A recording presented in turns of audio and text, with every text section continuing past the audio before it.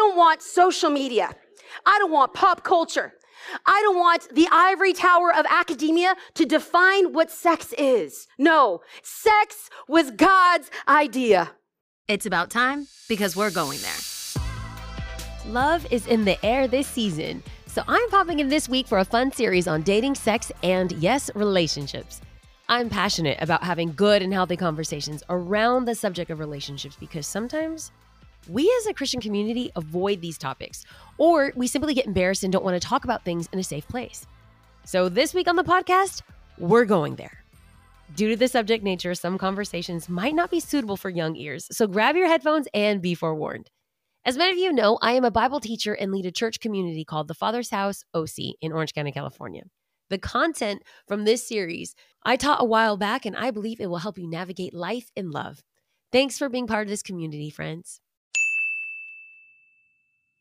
We are currently in a series entitled Boundary Lines, and once upon a time in a land far, far away, there was a man named Adam and a woman named Isha, but everyone knew her as Eve. They lived in an absolute perfection, what the Bible calls shalom. And fruit grew on trees and vegetation grazed from the ground, and their neighbors were animals, and it was amazing. Scripture says that their jobs were to eat the fruit of the land, have sex, and live their life. I don't know about you, but that's the kind of job that I would want, all right? This is a good job description. And as fairy tale-esque as this may sound, this is actually the Genesis account of humanity. God created man and woman and told them to enjoy the land and enjoy each other. Sex was God's invention, and he said that it was good. We serve an amazing God. That's all I want to say, all right? Some of you guys came with your very frozen church faces because you're like, did she say sex? We're going to say that word a lot today, so be forewarned. If you brought tender ears into the room, we have an amazing kids experience. We'd love for you to put them there because we're going to have a little grown folk conversation today. So if this is how God had intended it for Adam and Eve in the Garden of Eden in this moment of shalom, where did the story go wrong? Well, God's plan for love and life and liberty and freedom for Adam and Eve went horribly wrong when boundary lines were crossed. We want you to live in redeeming what the enemy has stolen from you. We want you to live in a redeemed life, taking back what culture is trying to take from you. And the good news is that it's not too late to build boundaries for your benefit. All right? Let me tell you something, that sexual boundaries are for your benefit and it's not a burden. I'm going to say it twice because it was nice. Sexual boundaries are a benefit, not a burden. So why don't we talk about sexual boundaries in church? Well, when we do talk about sexual boundaries, it's from the lens and perspective of, we don't talk about it. Shh, no. And we pretend like no one's having sex. Shh, no, that's weird. No. Or the other side of the spectrum is that when we do talk about sex, it's like, don't have sex. Sex is horrible. You have sex and you're going to hell unless you're married. Then it's totally awesome and totally redeemed. And I think that both narratives have been really damaging to the church. Without a show of hands,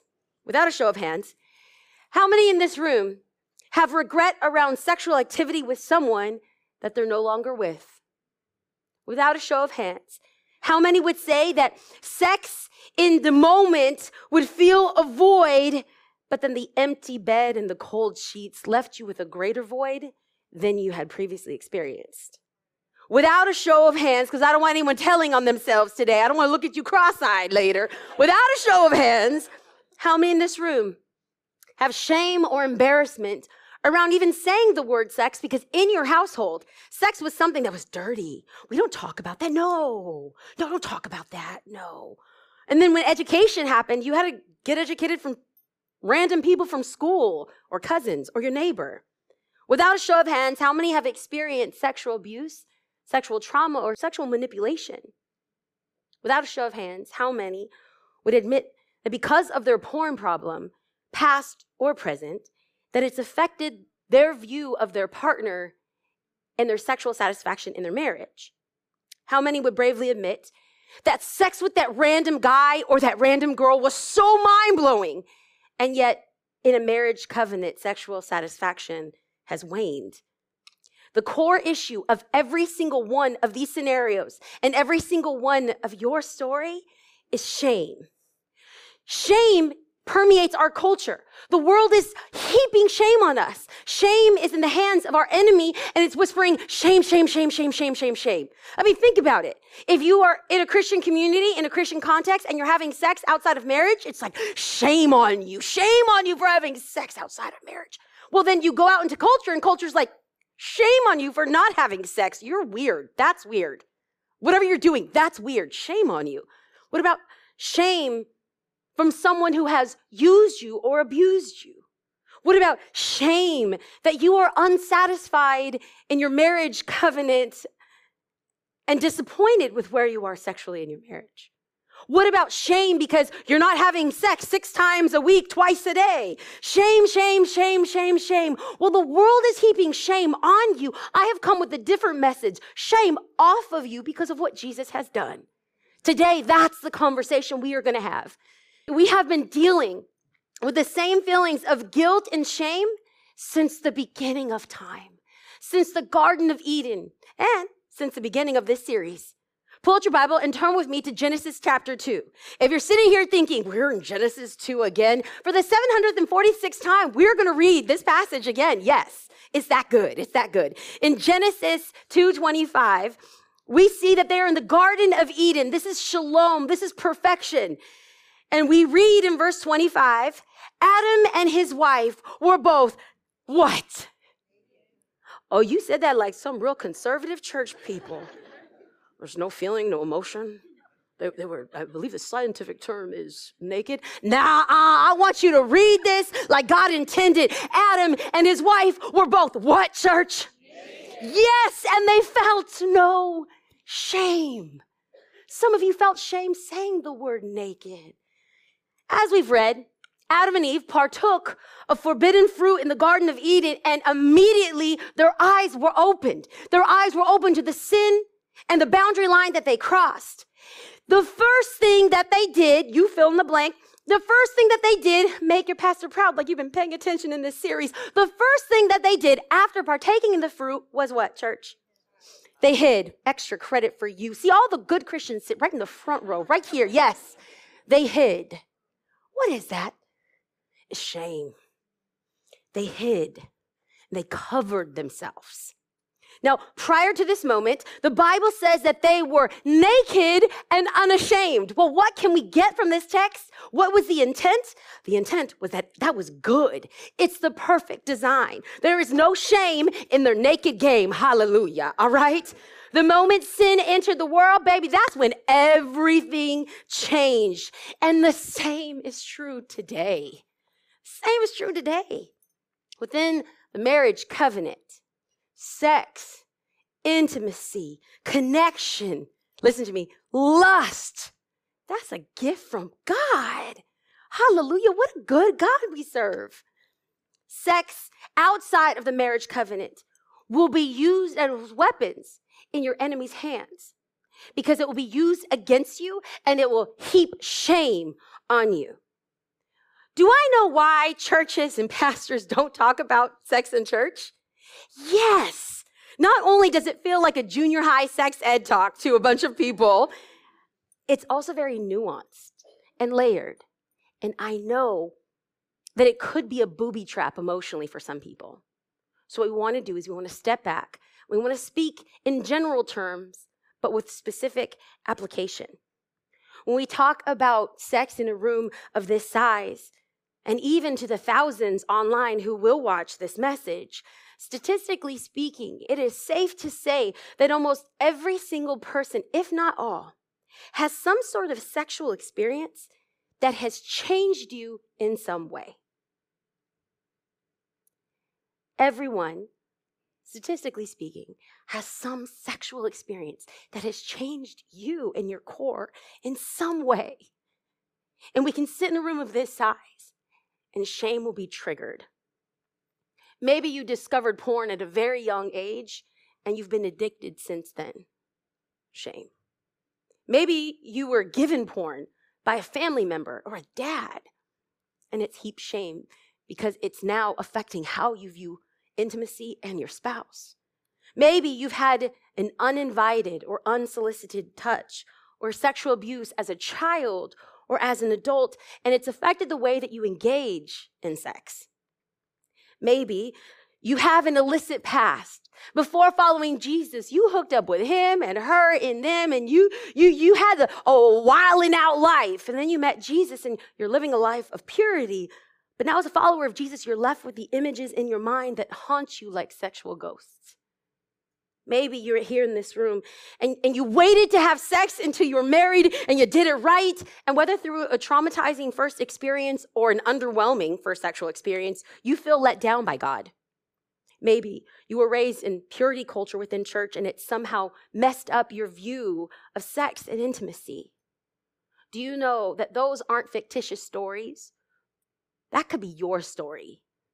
That's the story of people who are sitting here today. And we all carry that with us. Every single one of us has experienced some sort of shame revolving around sex. And the reason why we have to talk about this is because these experiences will shape who we date, how we date them, and how our life will be after we marry them, if we marry them. So let's make sure that we're opening up this conversation to everyone in the room, because this conversation isn't just for single people who have to be pure. If you're married in here today and you're like, I'm glad they're talking about this for the single people. No. All of us need to be pure, okay? Jesus says, or God Almighty says in the Old Testament, be holy, for I am holy. What's living a life of purity? I'm not going to be like the world.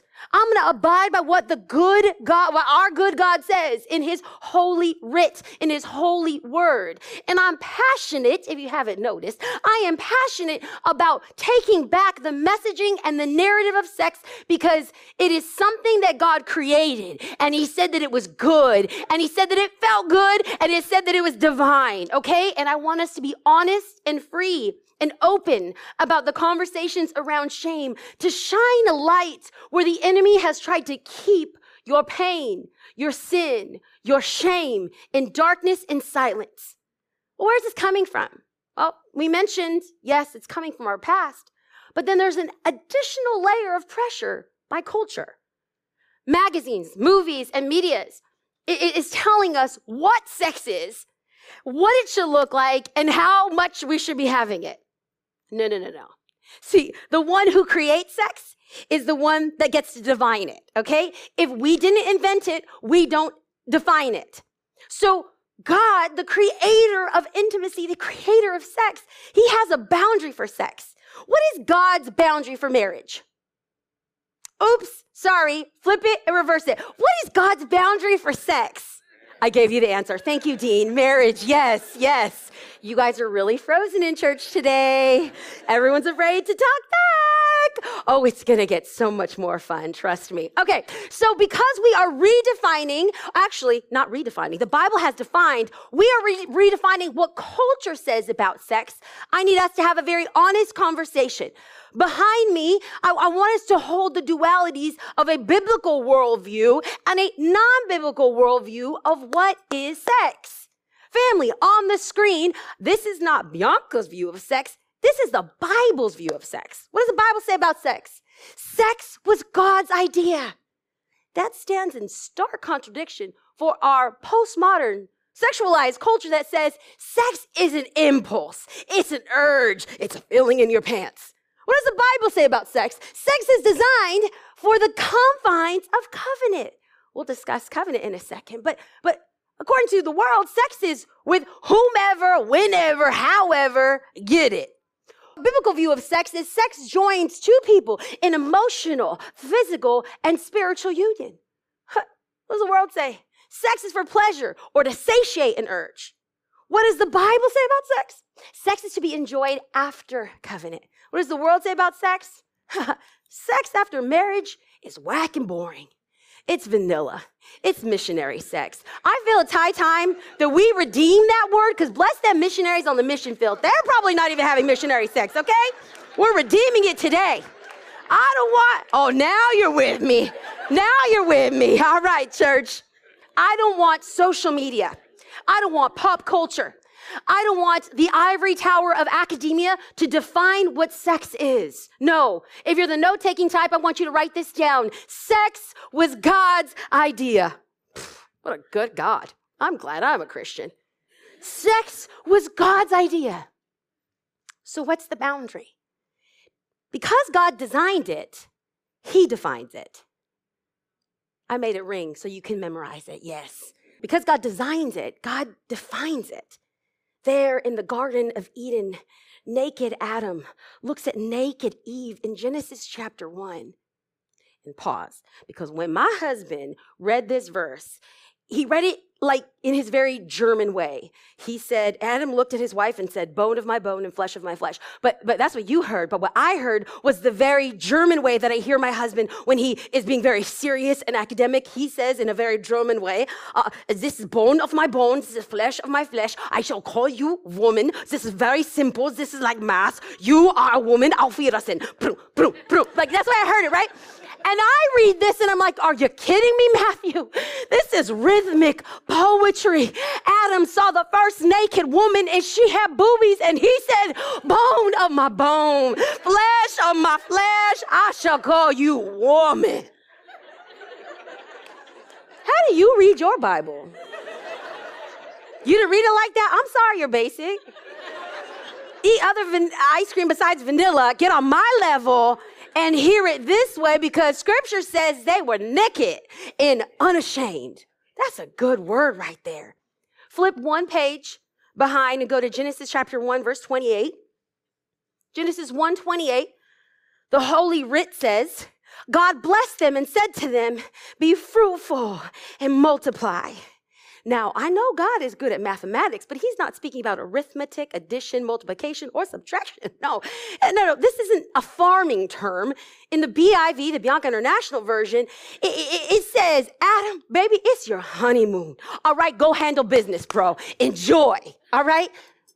This is God's intent for sex. And yet we treat it as in something that has to be whispered about and like, oh, can we say that we enjoy it? Absolutely. These are the first instructions that God gave to humanity. The first instructions were, go pray, go fast and commune with me. No, he said, go have sex. And I want to pause for a second because sex is not just about procreation.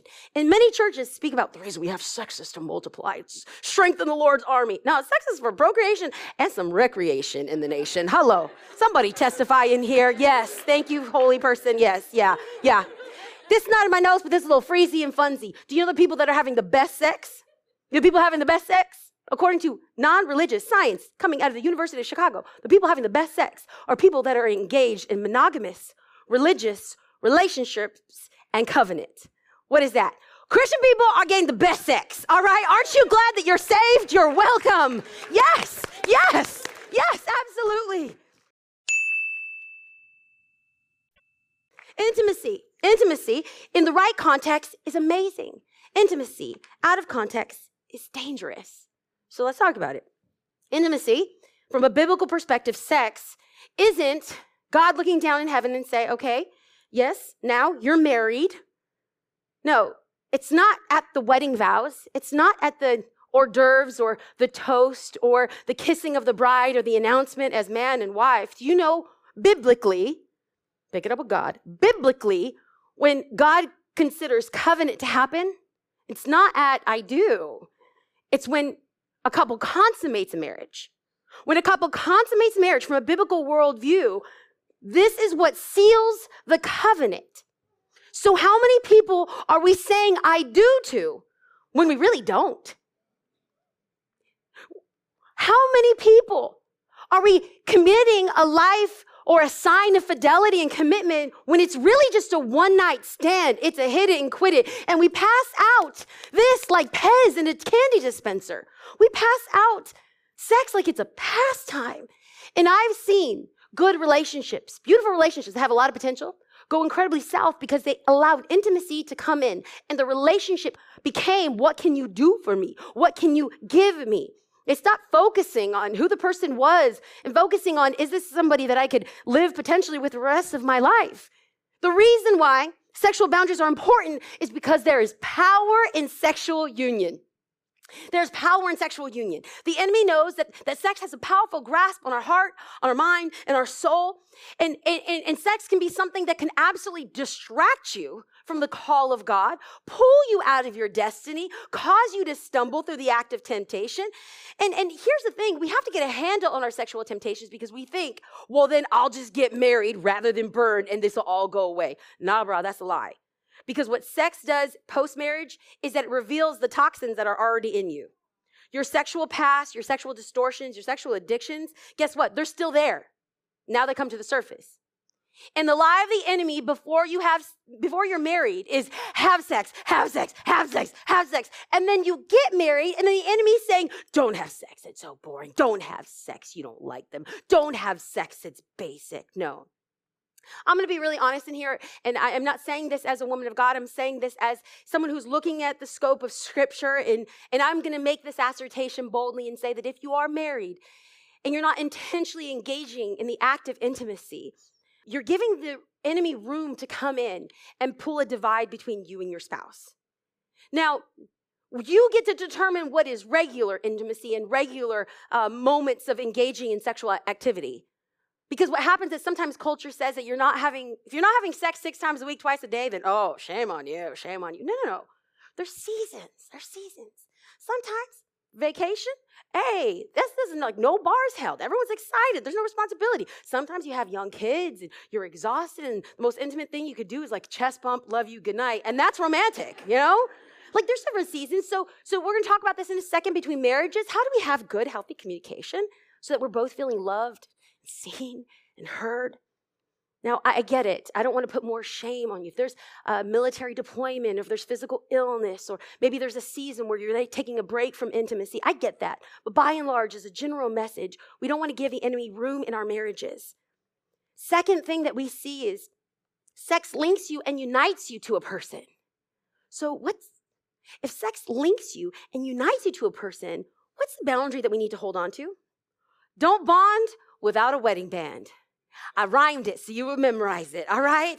When two people come together in the sacred act of intimacy, they are joined together, literally, anatomically. Two people are coming together. 1 Corinthians 6:16 says, the two will become one flesh. The two become one flesh. And sex is a tri-dimensional experience. It's spirit, it's soul, it's body.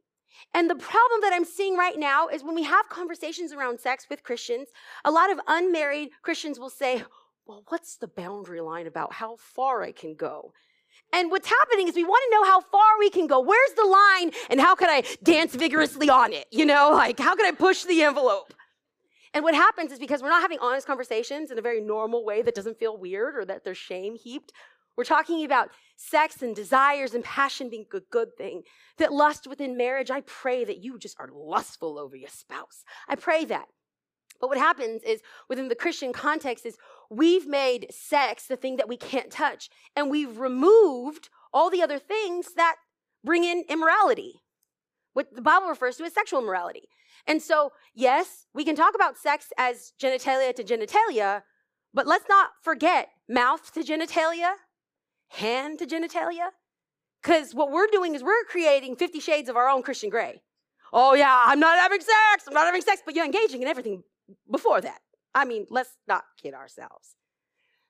If you are here and you feel a little called out, it's not condemnation.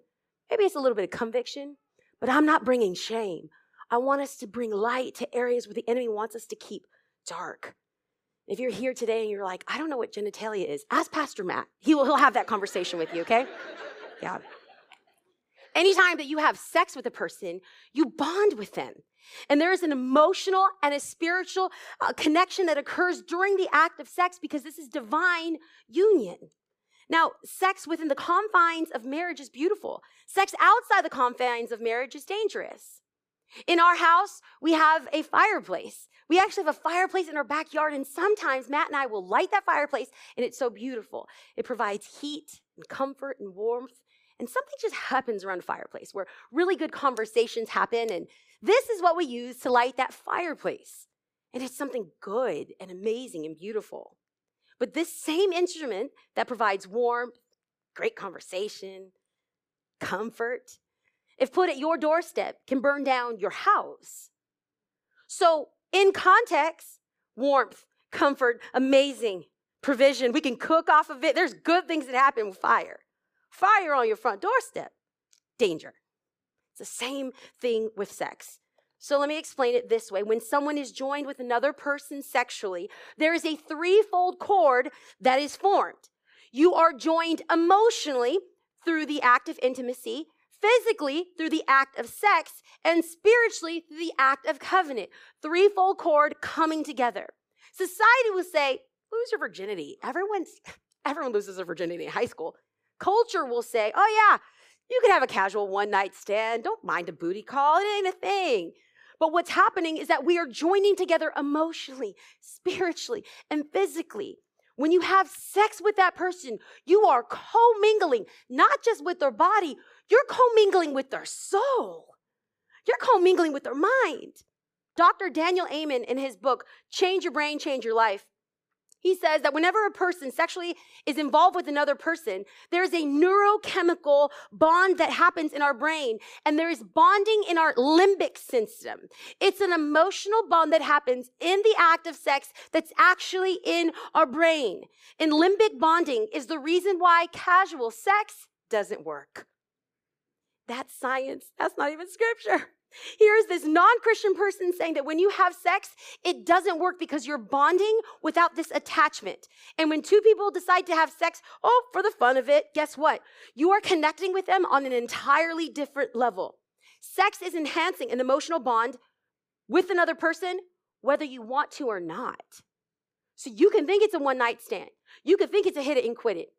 It's not. You're coming together with their soul, their body, and their spirit.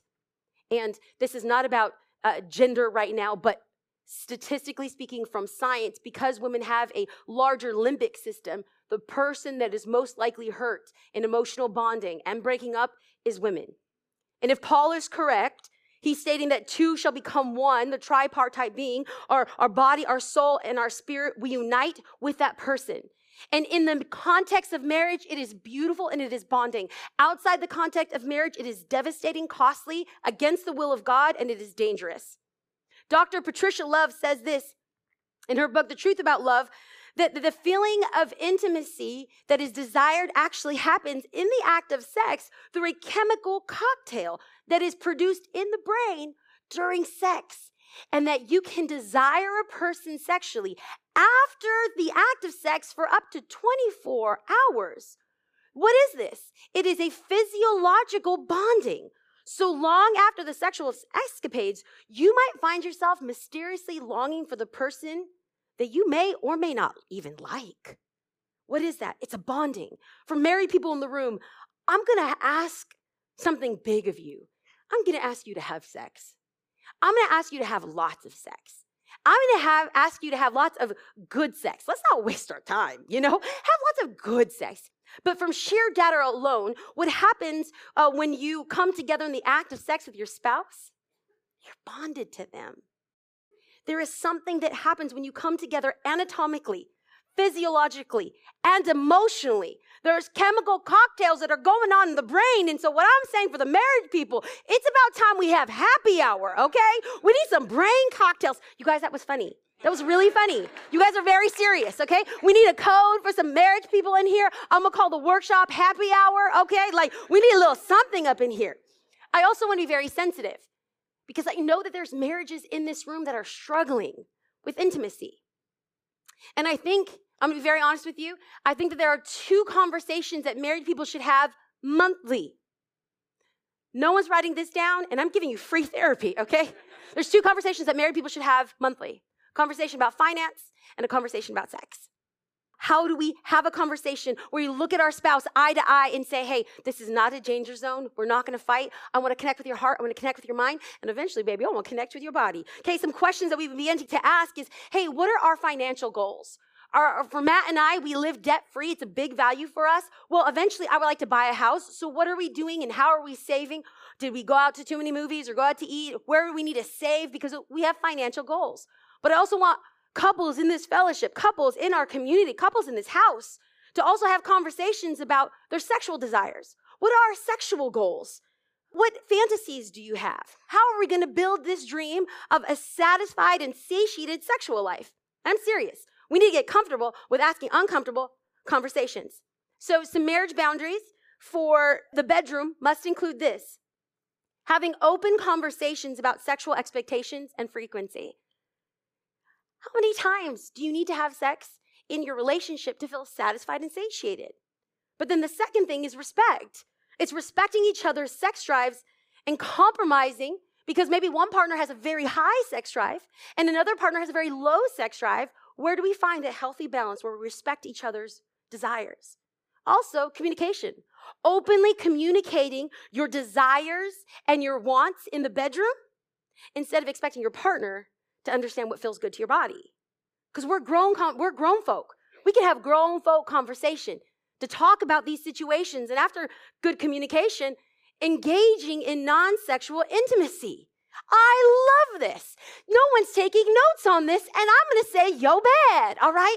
Engaging in non-sexual intimacy, that is flirting with your spouse.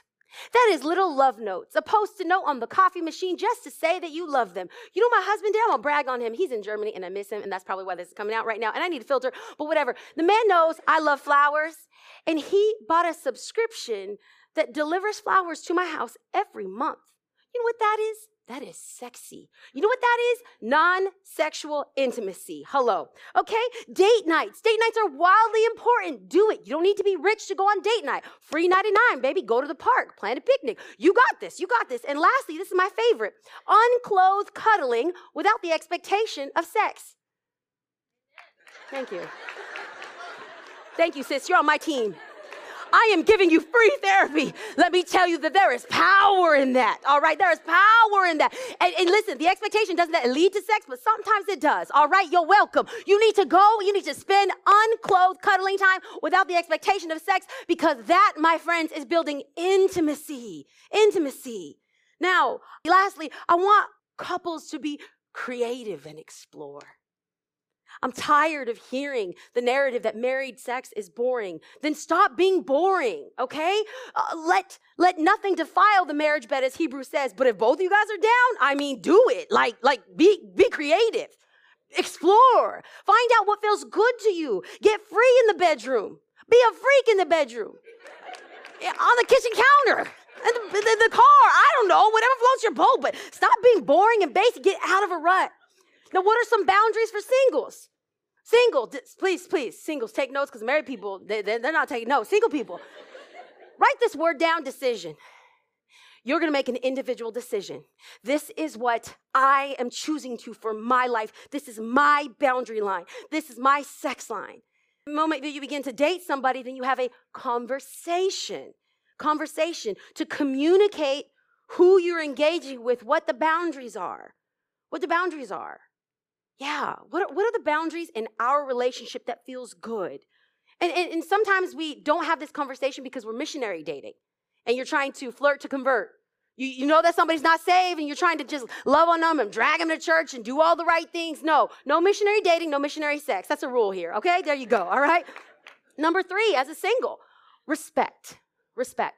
Maybe my boundary is that I'm not going to have sex, but we could hold hands, we could kiss. I could French kiss you. Actually, it's a Hebrew kiss, all right? Because in Song of Songs, it says, let him kiss me with the kisses of his mouth. That's a French kiss. Hebrew kiss. You're welcome. Listen. Maybe my boundary is that, I'm not going to have sex, but I could kiss you. But maybe Matt's boundary is I can't kiss you passionately because it's going to turn me on too much and I can't say no. What are the boundaries, and how do we respect those boundaries? Number 4, accountability. Bring people in. If you are engaged in a relationship, sin breeds in darkness and in secrecy. Have someone that you trust that's not going to judge you, but just say, that's going to check in on a weekly basis or after date night. Hey, do you guys lay horizontal? All right? Or what are we doing? Are we keeping good lines here? You guys, I'm giving you all my best jokes. No one is playing today. Lastly, confession. Because you can have accountability, but if you're not willing to confess where you might have made some mistakes, it's just going to keep breeding the facade in Christianity, where we can't have honest conversations, because you might falter and you might fail. But this is a house We're going to hold a high standard for holiness, but we're going to leave judgment to the Spirit of God. Lastly, sex will not give you intimacy. So what's the boundary for that? Don't give sex away for intimacy. The thing that you should know about sex is that you will never be able to exchange sex for intimacy. Intimacy and chemistry is formed with clothes on and eye contact. Having sex is no guarantee for a deep emotional intimacy that you're hoping for and that you're desiring for and how you were wired for. Do you know that Christ formed that desire in you? Alice Freiling says this in her article entitled, "Why Wait for Sex?" It's on the screen because I want you to read this.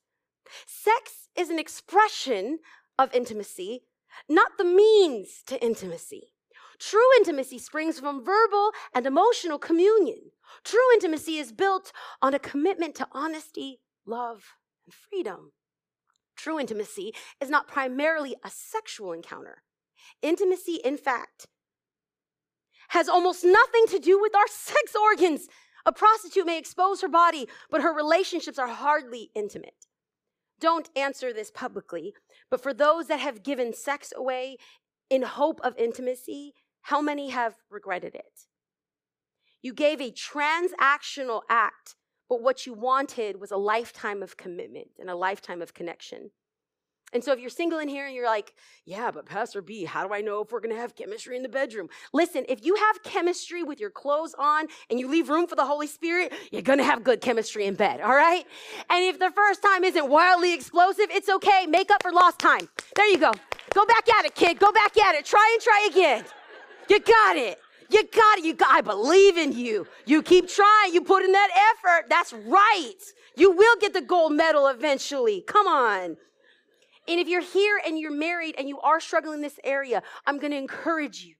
Have good, godly conversation with your spouse that's honest. And if you need to meet with a therapist to deal with maybe some past trauma, or maybe a sex therapist to meet to deal with some current trauma, I'm a huge fan of work of therapists, and I believe that through the power of God's holy word, godly counseling, accountability, and honesty in couples, that good sex can happen, because good sex begins in our mind. And if you're head tripping about it, it's going to make itself into the bedroom. So for those dealing with sexual shame, I need to wrap this up and say that sex cannot keep you from the love of God. Sex cannot keep you from the love of God. There's no amount of sexual acts or sexual trauma or sexual abuse or sexual partners that can keep you from the love of God. God is in the business of making all things new. You can build sexual boundaries today. Sexual boundaries are not a burden. Sexual boundaries are a benefit. The question I'm asking is, are you willing to change? Are you willing to do something new so that Christ can do something new in you? But this is what I want us to know. You don't have to live in shame. That the shame that you're experiencing doesn't have to break you. Because through the act of Jesus Christ, he said this during the act of communion, "This is my body broken for you." Your shame doesn't have to break you. When he was getting beat, when he was getting spat on, when he was getting pummeled, when there was a crown of thorns that was pushed into his head, when his clothes were ripped off of him and he was whipped 39 times, he could have said no, and he could have said stop. But he thought of you, and he thought of me. And today we can surrender our sexual urges, our desires, our hopes, our sin, our iniquity, our loss, our hope. We could surrender our sexuality to the Lord because we are not slaves to our flesh. Today in church, if you are dealing with sexual sin, sexual shame, or sexual trauma, I don't want you to feel dragged today. I don't want you to feel accused. I don't want you to have condemnation. If you have conviction, that's something different. But condemnation, that heaviness of I feel like I'm being judged, not in this house. This house will follow the model and the life and the words of our Lord and Savior, Jesus Christ. Because in John chapter 8, we are told that there is a woman in Scripture, and she's caught in the act of adultery, meaning that she's currently engaged in sexual activity, and she's dragged through the streets like the shameful person she was. If she's caught in the act, were there sheets wrapped around her ankle? Was she grasping for a blanket as they dragged her out with her bosom bare, trying to cover herself, and she's caught by the religious people of the time, dragged through the city, and thrown at the feet of a rabbi named Jesus. And they looked at Jesus and said, "This woman was caught in the act of sin. What do you say?" Jesus said, ever so kindly, "Let he who is without sin cast the first stone." One by one, her accusers left. And John 8:10 says, Jesus straightened up and asked her, "Woman, where are they? Has no one condemned you?" "No one, sir," she said. "Neither do I condemn you. Go now and leave your life of sin. Go and sin no more." I want people to live without shame. I want people to live in freedom. And while the world is saying, "Get yours," God gave his life for you, saying, "I have something better. I have freedom for you. You're not a slave to your addictions. You're not a slave to your sin. You're not a slave to your shame. But I want you to go and sin no more. For your family, and for your children, and for your children's children, because Deuteronomy 4 says that there are sins of our father, meaning many of us are living in the sins that our father and their fathers didn't reconcile with. Can we be a generation that breaks those strongholds, that breaks the transgressions and say, "I am not going to be a slave to my sin. The blood of Jesus Christ has forgiven me, and I'm choosing to live a life of purity, married and single." Thanks for listening to this series, and I hope you share it online with your friends who might need these words. Grateful you've listened, and I can't wait for our next episode.